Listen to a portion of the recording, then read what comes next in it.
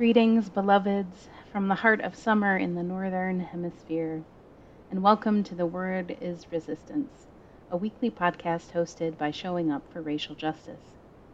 In this podcast, we explore the readings from the Christian Bible assigned for the week in the Revised Common Lectionary, focusing on how they are providing us tools to resist white supremacy cultures of domination, exploitation, and oppression, and how these texts can inspire new decolonial, anti-racist, and liberatory visions and practices to build a new world. You can probably hear some traffic noise coming through my open windows on this vibrant and warm day. I'm Dr. Sharon Funema, and I serve as the curator of Join the Movement Toward Racial Justice, an anti-racism initiative of the United Church of Christ. I use she and her pronouns, and am recording this podcast from my home, which rests on the unceded and ancestral lands of the Ohlone people, who continue to lay down prayers and raise up life on this ground in what is now known by some as Oakland, California. I'm honored to contribute to this podcast, which is geared toward white Christians like me who are searching for ways to resource and expand our capacity for racial justice. As Christians of European descent, we know we have particular work to do in resisting the logics of supremacy, which we benefit from and are implicated in, so that we might contribute to new futures shaped by the liberatory visions and flourishing of Black, Indigenous, and people of color. The live recording of Dr. Vincent Harding's Song for the Freedom Movement is of a multiracial movement choir practice in Denver, Colorado, in December 2014, being led by Minister Daryl J. Walker. We are deeply grateful to the Freeney Harding family for letting us use this song for this podcast. This week, I'm grateful to contribute to our series of Wrestlings with Romans. I'm so grateful for my co-contributors who have already been doing some beautiful and liberatory work with these passages we'd often rather ignore. I'm inspired by them to dig into our passage from Romans for this week, and I hope you are too. So I invite you to prepare for our wrestlings with this blessing by Jan Richardson. If this blessing were easy, anyone could claim it. As it is, I am here to tell you that it will take some work. This is the blessing that visits you in the struggling, in the wrestling, in the striving. This is the blessing that comes after you have left everything behind, after you have stepped out, after you have crossed into that realm beyond every landmark you have known. This is the blessing that takes all night to find. It's not that this blessing is so difficult, as if it were not filled with grace or with the love that lives in every line. It's simply that it requires you to want it, to ask for it, to place yourself in its path. It demands that you rise to meet it when it arrives, that you stretch yourself in ways you didn't know you could move, that you agree not to give up. So when this blessing comes, born in the hands of the difficult angel who has chosen you, do not let go. Give yourself into its grip. It will wound you, but I tell you there will come a day when what felt to you like limping was something more like dancing, as you moved into the cadence of your new and blessed name. This blessing, let us hop back onto the wrestling mat with Paul and see what these words from Romans chapter 8, verses 26 through 39 have for us today. Likewise, the Spirit helps us in our weakness, for we do not know how to pray as we ought, but that very Spirit intercedes with groanings too deep for words. And God, who searches hearts, knows what is the mind of the Spirit, because the Spirit intercedes for the saints according to the will of God. We know that all things work together for the good of those who love God, who are called according to this purpose. For those whom he foreknew, he also predestined to be conformed to the image of his Son, in order that he might be the firstborn within a large family. And those whom he predestined, he also called. And those whom he called, he also justified. And those whom he justified, he also glorified. What then are we to say about these things? If God is for us, who is against us? He who did not withhold his own Son, but gave him up for all of us, how will he not with him also give us everything else? Who will bring any charge against God's elect? It is God who justifies. Who is to condemn? It is Christ who died, or rather, who was raised, who is also at the right hand of God, who also intercedes for us. Who will separate us from the love of Christ? Will affliction or distress, or persecution or famine, or nakedness or peril or sword? As it is written, for your sake we are being killed all day long. We are accounted as sheep to be slaughtered. No, in all these things we are more than victorious through him who loved us. For I am convinced that neither death, nor life, nor angels, nor rulers, nor things present, nor things to come, nor powers, nor height, nor depth, nor anything else in all creation will be able to separate us from the love of God in Christ Jesus our Lord.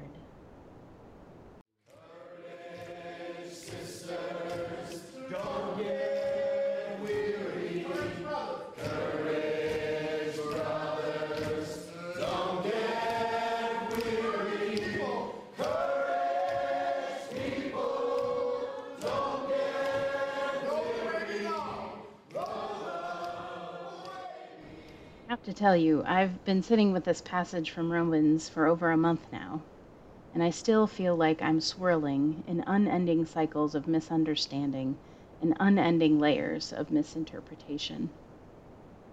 I feel like I keep reading this passage and thinking about what word of resistance it might be offering white Christians, and then saying to myself, but wait, remember, Sharon, Paul is Jewish.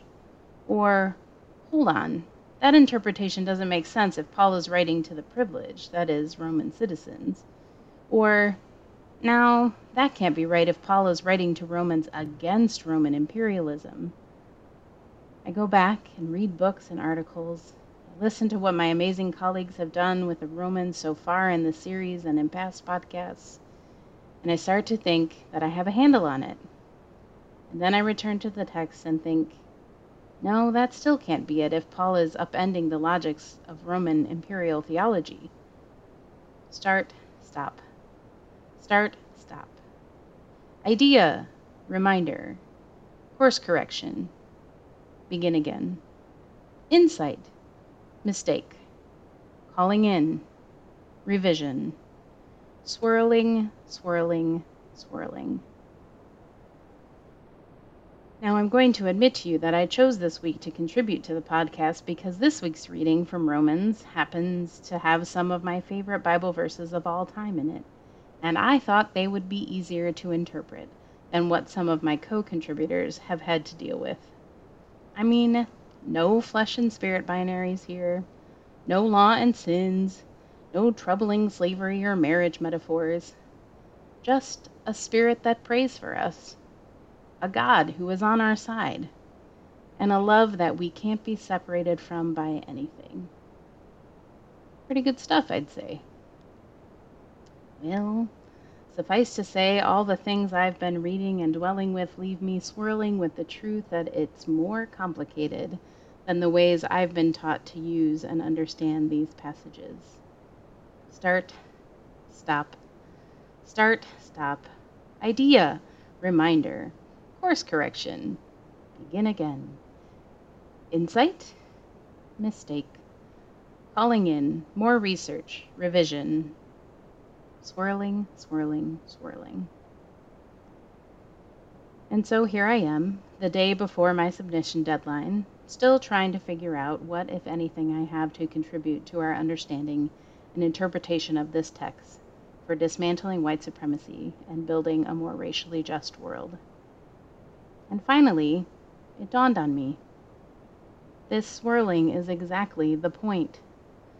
All these starts and stops, these mistakes, these course corrections, this is what it takes to unravel ourselves from the logics of empire. And this fitful work is what Paul is trying to encourage his comrades to undertake, to disentangle themselves from long histories and practices of Roman imperialism.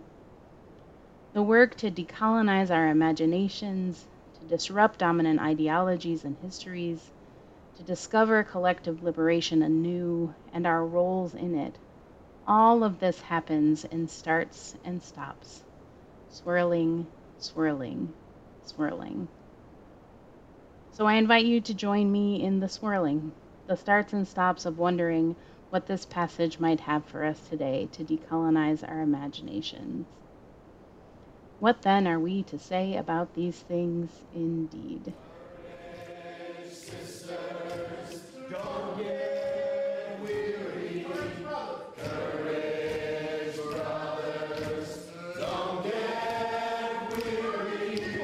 Courage, people. Don't get weary. As I focus in on the last section of this pericope, beginning with verse 31, I find myself asking, if Paul is writing to the Roman equivalent of us, relatively privileged white Christians who are trying to live in deep solidarity and learn new liberatory ways of being in the world, what does it mean for God to be for us? How do we make sense of the idea that God is on our side when, for the most part, the world is already set up to believe and assume that? Just as the Roman Empire was structured to privilege these Romans, so the racialized systems of our society are set up for our success. All of our systems and structures already reinforce that God is for us. If Paul is writing to Romans against Roman imperialism, surely he can't be saying God is on the side of Roman domination and oppression, right? If we as white Christians were to take this idea that God is for us at face value, we would be making the same mistake that those who call affirmative action discriminatory are making. We would be failing to see that our society, including college admissions, is already set up to privilege us, already and knows and declares that God and all that is good and powerful and prosperous is for us. But that's not the God either we or Paul knows in Jesus Christ. So what then are we to say about these things? More swirling, swirling, swirling. I wonder actually if Paul is working in this whole chapter to reinforce for his comrades a wholly different understanding of who us is. He sets out at the beginning of the chapter to help his comrades distinguish between those who live by the flesh, aka those who live in alignment with Roman imperial values, and those who live by the Spirit, aka those who live in alignment with God's liberatory love. You are in the Spirit, he says, as if to remind these Roman comrades that they are continually called to decolonize their living away from Rome and toward the lineages of liberatory resistance embodied by their Jewish and enslaved comrades. Then Paul describes the ways in which God's presence and blessing accompanies the so-called weak and suffering. Again, I think, cueing his comrades to pay attention to the radical word that salvation comes not from Rome, but abides in the generations of Jewish and enslaved freedom fighters. In the end, he even uses all those good Roman imperial words, predestined, called, justified, glorified, and turns them on their head because they refer not to the Roman Empire or Caesar, but to those who are, quote, conformed to the image of Jesus Christ. And then we get to this culmination. If God is for us, who is against us? Us, who follow the pathways of Jesus, who died in solidarity. Us, who are accounted as sheep to the slaughter. Us who suffer poverty, who are condemned, afflicted, persecuted, tortured, murder. When Paul says us in this context, I think he's holding out a vision for his Roman comrades of what it means to truly be in solidarity, to truly hold as central the experiences of their marginalized and oppressed comrades, to truly divest from their privilege and invest in collective liberation. By saying God is for us, Paul is reminding his Roman comrades which side they are on, the side of collective liberation. Perhaps this is Paul's version of the wisdom and challenge that Black feminists have been offering for decades. When Black women are free, we all will be free. Paul's version might say, when your Jewish and enslaved comrades are free, you Romans will also be free. Then in all things, we, all of us, will be victorious through the one who loved us. All of this swirling around, all of these starts and stops have left me continuing to return and return to this passage and listen for the places where I need to be reminded, corrected, called in, and revise my understanding. To keep myself in the swirling, in the starts and stops of decolonizing my imagination, I tried rewriting my favorite verses at the end of this chapter, with some of these new insights in mind. Here's my humble wrestling with Romans 8:38 and 39. For I am convinced that neither white supremacy nor racial advantage, neither imaginations constrained by empire nor the limits of segregated lives, neither white savior practices nor bootstrap theologies, neither racialized capitalism's extractive economies or discriminatory generational wealth, neither false and unearned privileges nor our ignorance of them will be able to separate us from each other, will be able to separate us from lineages of liberation, will be able to separate us from the love of God in Christ Jesus, the true sovereign who reigns in the glory of the power that is revolutionary collective freedom. Because I will work to come correct. Sisters, don't get weary. Courage, brothers, don't get weary. Courage, people, don't get weary. For our call to action this week, I want to invite you to pay attention to how you encounter the word us, both in written and oral words. Who do you imagine when you read or hear it? Who is actually the us being referenced? Who is included, excluded, presumed? Is us just a substitute for dominant or normalized? When is us an erasure? When is us collective liberation? How do you know the difference? What does it take for you to decolonize your imagination and re-envision who us is? And I invite you to visit or revisit the amazing Black feminist wisdom and challenge of the Combahee River Collective Statement from 1977. Take a moment to pay attention to the complex ways the authors are forming us-ness and we-ness, and what that means for their vision of collective liberation. How might you be being called to participate in this formation of us? Thanks as always for joining us. We'd love to hear from you all by commenting on our SoundCloud or Twitter or Facebook pages, or filling out the survey on our podcast page at surge.org. Give us a like or rate us on iTunes, Spotify, or wherever you check out our podcast. You can find out more about Surge at surge.org, where you can sign up for Surge Faith updates and find transcripts for every episode, which include references, resources, and action links. And finally, a huge thanks to our sound editor, Claire Hitchens. We close out today with the new revised Sharon's version of Romans 8, 38 through 39, as a closing prayer and blessing.